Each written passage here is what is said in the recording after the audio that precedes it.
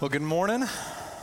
My name is Daniel. I'm one of the pastors here, and as you can see, we're beginning a new sermon series this morning for Advent called The Mothers of Jesus. We've been celebrating this first Sunday of Advent all morning. Advent, if you did not grow up celebrating or unaware of Advent, it's a season in the life of the church where Christians are to embody and live into the truth that we are a people who live between two times. The first and second coming of Jesus, the already victorious kingdom of Jesus and the not yet fully revealed kingdom of God. In a way, we are Advent Christians all year long. We're located in this tension where we taste the goodness of the Lord in the land of the living, and we long for all that is dark and broken in this world to be done away with and made right. This is our reality. This is why at Christ Central Church we love to have fun and enjoy one another in community. These are tastes of the already. And at the same time, we long for social renewal, for justice and mercy to roll down, to be brought to bear in the places of injustice in people's lives and the systems of our society. And we long for spiritual renewal, for individuals to be transformed by the grace of Jesus. We long for the fullness of salvation to come to earth as it is in heaven. I'm excited about this Advent sermon series that I pray that God will use to make us a people who wait and long and lament and hope and pray with expectancy as we live between the two comings of our Savior. The series, The Mothers of Jesus, we're going to be looking at the women in Jesus' genealogy in Matthew chapter 1. I'm going to go ahead and say that you're going to wonder how in the world do these stories fit with Advent, especially this morning's story. But I pray you will see it has much to do with Advent. And so if you are able, I'm going to ask you to stand, and I'm going to read from Matthew chapter 1, verses 1 through 3, which is on the screen, and then Genesis 38, 11 through 19, and then 24 through 30. Here are the first three verses of Matthew chapter 1. The book of the genealogy of Jesus Christ, the son of David, the son of Abraham. Abraham was the father of Isaac, and Isaac the father of Jacob, and Jacob the father of Judah and his brothers.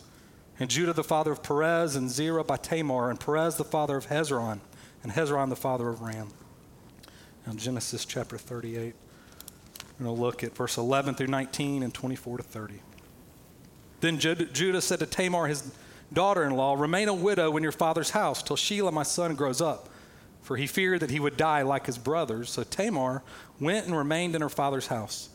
In the course of time, the wife of Judah, Shua's daughter, died. When Judah was comforted, he went up to Timnah to his sheep shearers, he and his friend Hira the Adullamite. When Tamar was told, "Your father-in-law is going up to Timnah to shear his sheep," she took off her widow's garments, covered herself with a veil, wrapping herself up, and sat at the entrance to Enaim, which is on the road to Timnah. For she saw that Shelah was grown up, and she had not been given to him in marriage. When Judah saw her, he thought she was a prostitute, for she had covered her face. He turned to her at the roadside and said, "Come, let me come into you."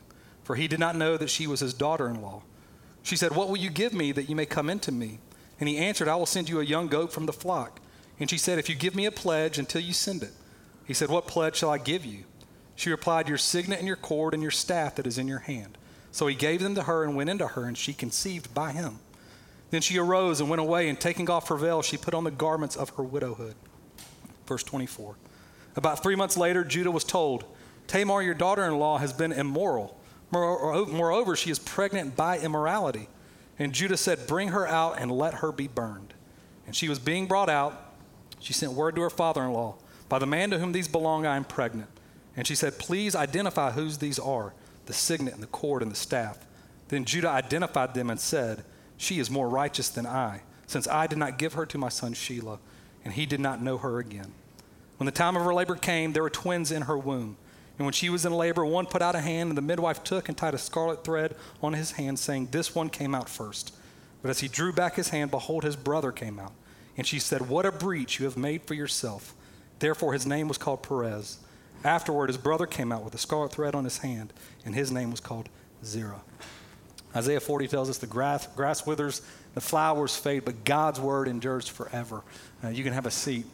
We're going to pray that God will give us some understanding to this somewhat confusing passage, but I think a beautiful passage in Genesis 38. Let's pray together.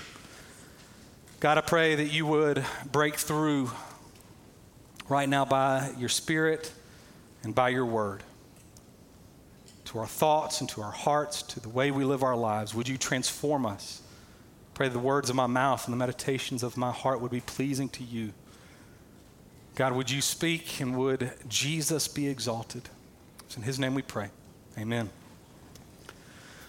I told you we're going to look at some stories. You're going to wonder what in the world do these have to do with Advent. I hope you'll see that this story has a lot to do with it.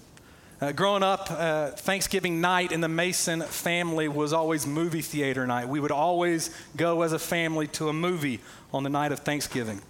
2 weeks ago, Rachel and I got to abide by this custom as we went to South Carolina and left our kids with my parents, and we went and saw the movie Creed 2. Now, spoiler alert, sorry if you haven't seen Creed 2, but if you're a fan of Rocky, you know the plot, right? You know what's going to happen. Every Rocky movie has the same storyline. But man, Michael B. Jordan he's the man. And he plays Adonis Creed. I got like an 8, at the 9:45, someone was like, amen to Michael B. Jordan. He's a stud. And he plays Adonis Creed, who's the son of Apollo. And in Creed 2, he's set to fight Victor Drago, who's the son of Ivan Drago, who killed Adonis's dad Apollo in Rocky 4, if you've seen it. Well, Victor's like his father. He's a machine. He's huge. He's mean. He's been training to fight his whole life. And I won't spoil it all, but Adonis hits rock bottom. He's struggling with giving up boxing for good. He's mentally and physically broken. Through his fiancée and the birth of a daughter and the counsel of Rocky, a breakthrough happens. And his mind and heart are radically changed, and he's now ready to train and fight Victor in Moscow, Russia. I didn't know the 40-year-old Daniel still had the 10-year-old Daniel inside, because during this fight with Victor, I was so jacked and juiced. I told Rachel after the movie when the fight began to turn and you knew Adonis was going to win, I wanted to stand up and yell, "Get him!" in front of the whole movie theater. Don't you love it when there is a major breakthrough in someone's life and then it leads to transformation? I read Tiger Woods' biography this summer. Tiger, after many surgeries, divorce, addiction, was at his lowest. And then he had a breakthrough and was transformed in many ways. This past year was so much fun to watch a new and different Tiger compete and play like the old Tiger. We all love a story of breakthrough and transformation. This is the story of the Bible, by the way. The Bible's not a collection of people who are moral examples that we're to emulate. King David is an adulterer and a murderer. Peter, the rock that Jesus says he will build his church upon, denies Jesus and is a racist. Judah and Tamar that we're looking at this morning, it's just a story filled with sex and prostitution and deceit. Are we to be like these people? No. The Bible is the story of God's salvation breaking through to broken people and God's grace transforming lives. I wonder where you might sense the need for God to break through your life this morning. Perhaps it's to have hope in the midst of loneliness. Perhaps it's to save your marriage, to help you in your parenting because you can't get your children to do what you want them to do. Maybe it's through your anger or your impatience or your boredom or your addiction. I wonder where you might sense the need for God to break through. In Matthew chapter 1, this is a very shocking genealogy. Unlike other ancient genealogies, there are 5 women listed, all mothers of Jesus.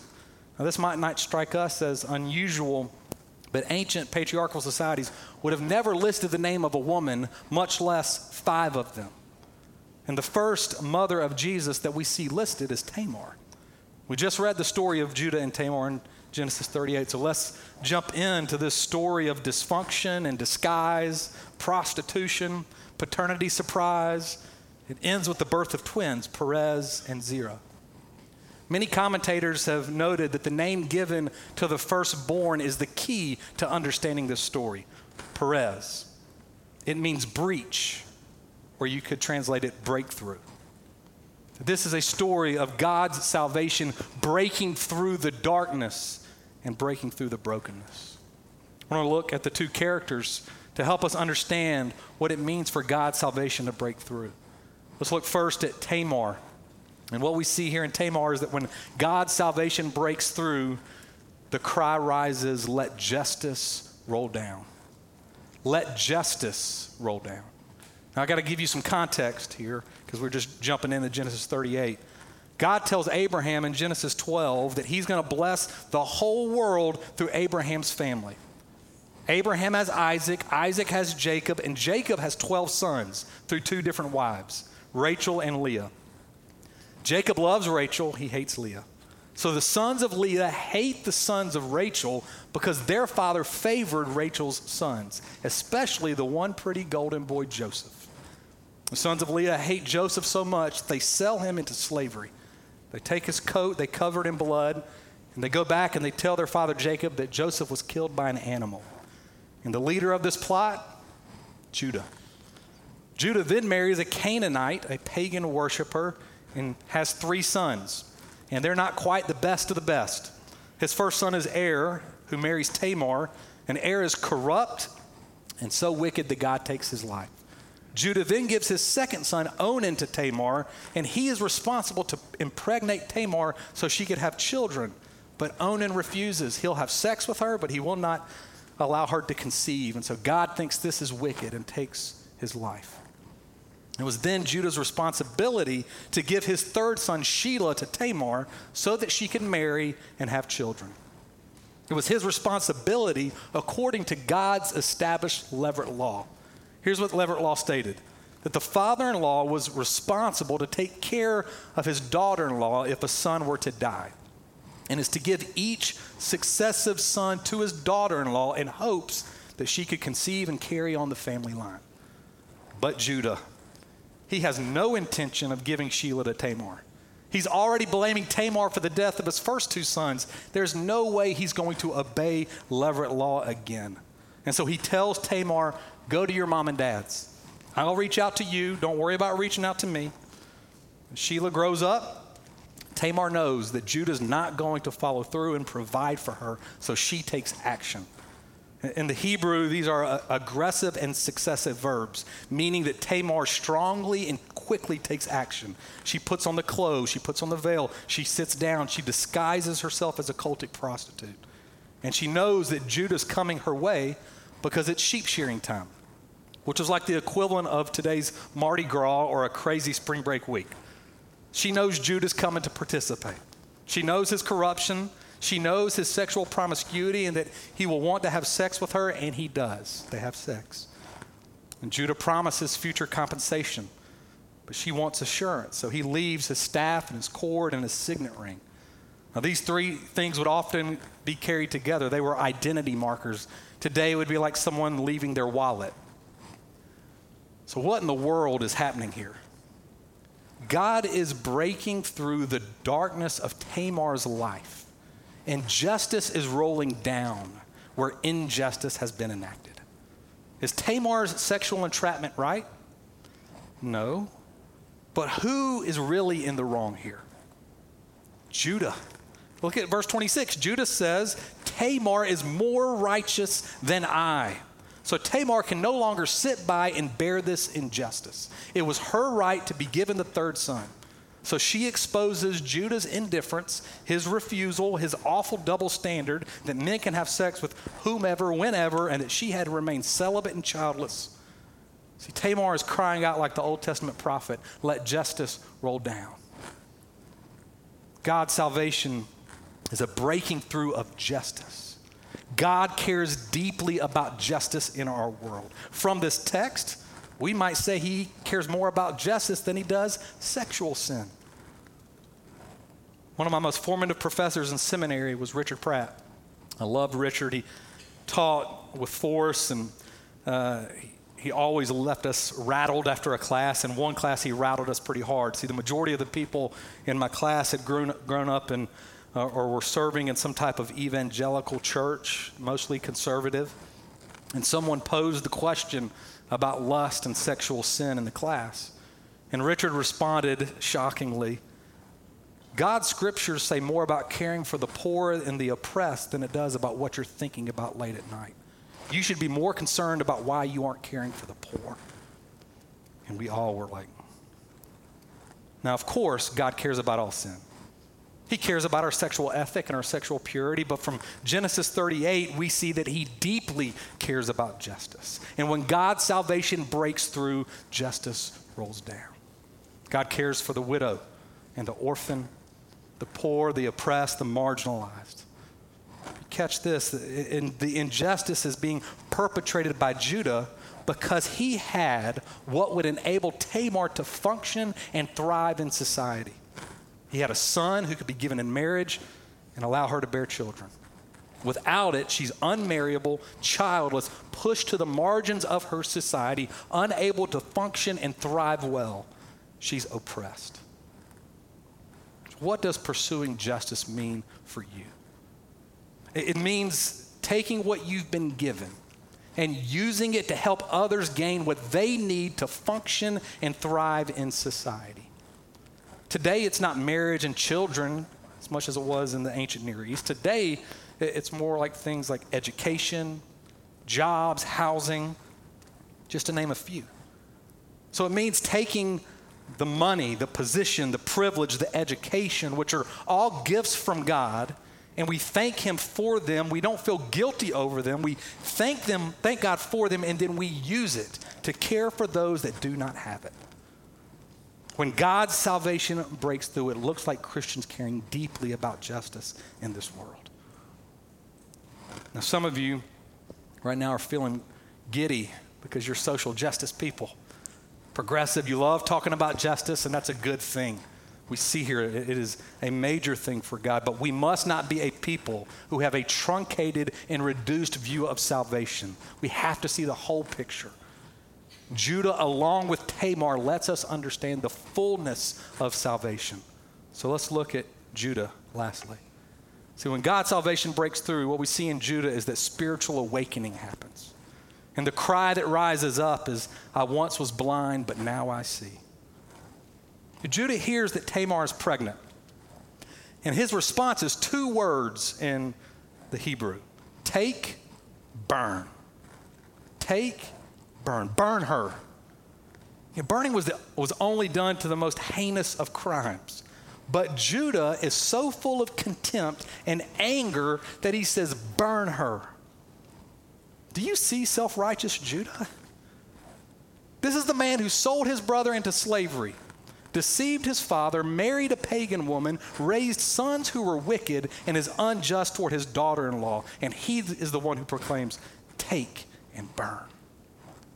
He hates Tamar. He judges Tamar. He thinks he's so much better than her. Tamar is brilliant. She's being dragged away to be burned, and she gives the staff, cord, and signet ring and sends word to Judah, to the man whom these belong, I am pregnant. And verse 25 says, please identify whose these are. And Judah identified them and said, she is more righteous than I. The word identify is also translated recognize. See, Tamar sends Judah's possessions and says, do you recognize these? Do you see these? Tamar is saying much more than, do you see these objects? She is saying, Judah, do you recognize yourself? Do you see your sin? Do you see yourself clearly? And Judah sees, not just the cord and staff and the ring, but Judah recognizes himself. He sees himself as the one who is the greater sinner. She is more righteous than I. Judah, full of pride and contempt and self-righteousness, is confronted with his sin, and God's salvation breaks through. And he sees himself clearly, a sinner in need of God's grace. This is spiritual awakening. You could call this conversion. The cry that rises, I was once blind, but now I see. I was blind to my sin, blind to my need of saving, blind to my need of grace, but now I see clearly. I recognize who I am. I recognize who God is and is willing to save me. Now, social justice is culturally in vogue in our city. For us as the church to stand for justice is to stand with our city in a lot of ways. This is a great thing. But I will say that today, at least here, there are other places, it doesn't always cost us as much. But to talk about the need for spiritual awakening, To be born again, eyes blind but now seeing, is not as much in vogue culturally. Right? We want to hear how lovely we are, not how needy we are. But when God's salvation breaks through, grace invades and causes the sinner to see their sin and to boast in a gracious God. What does that mean for you and for me? It means you see yourself as the biggest sinner in the room, which does away with critique of others and judgment of others, pride and self-righteousness. Let me ask it another way. Who is your Tamar? Who do you despise? Who do you think you are better than? Conservatives? Liberals? Addicts? People who are overweight? People who talk too much? People who don't work very hard? People that have a lot of money? See, when God's not breaking through, we judge others. We get angry at other people's sins, and our cry is, burn her, burn him.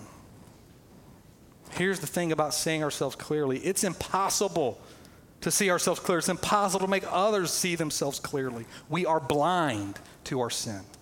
We don't see it. We don't know it's there. It's not that we necessarily like it and want to hold on to it. It's just, we just don't know it's there. We're blind. Rachel and I, or maybe I should say I am, pretty big in our marriage on looking out for one another to see if we have something on our face. Since we got married, I'm like, Rachel, you got to look out for me. If I've got something on my nose or something in my teeth, you got to tell me, right? You got to have my back. Well, last month I went to Duke Hospital for an appointment without Rachel, and I walked up to the counter and said, Daniel Mason here for my 3 p.m. appointment, and the nurse behind the desk was kind enough to say, sir. And I was like, what? She said, sir, I wasn't ready for it. Sir, you got something on your nose. And I was like, here's a Kleenex. And I was like, here? No. Got it.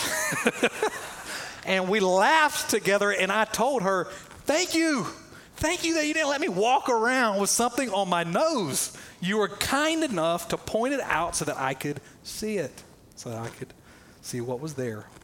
We're blind to our sin. But God will use people to call us out, like he did with Tamar to Judah, like he did with Nathan to David and Samuel. God will use life situations, circumstances, relationships, his word, even public humiliation like Judah. He will use any means necessary to get you and get me to recognize ourselves clearly. And it is sheer grace when God breaks through like this. May not always feel like it, but it is salvation breaking through. Do you know how real shepherds talk about saving a lost sheep? They have to clobber the sheep over its head, tie it up, pick it up, and carry it home. That sheep don't jump up and down when they're found. They struggle with it. They don't feel like being found. They don't feel like being helped. They don't feel like being saved. So it is often with us. We struggle with God breaking through. We resist. We may not feel like being saved, but God will do whatever it takes to clobber us over the head and over our heart to see our sin so that we can rejoice in his salvation. How do we know Judah had a spiritual awakening? He covered over the guilt of Tamar, publicly pronouncing, she is more righteous than I. Judah saves Tamar's life. Do you know how the Apostle John describes Jesus in the book of Revelation? He's the Lion of the tribe of Judah. Jesus is the ultimate Judah. And instead of allowing injustice, Jesus goes to the cross, and through his kingdom, justice will roll down. And instead of cursing and sending away, Jesus takes the curse upon himself, and he gives us his righteousness. You see, when God's salvation breaks through, we hear the cry from God, you are righteous.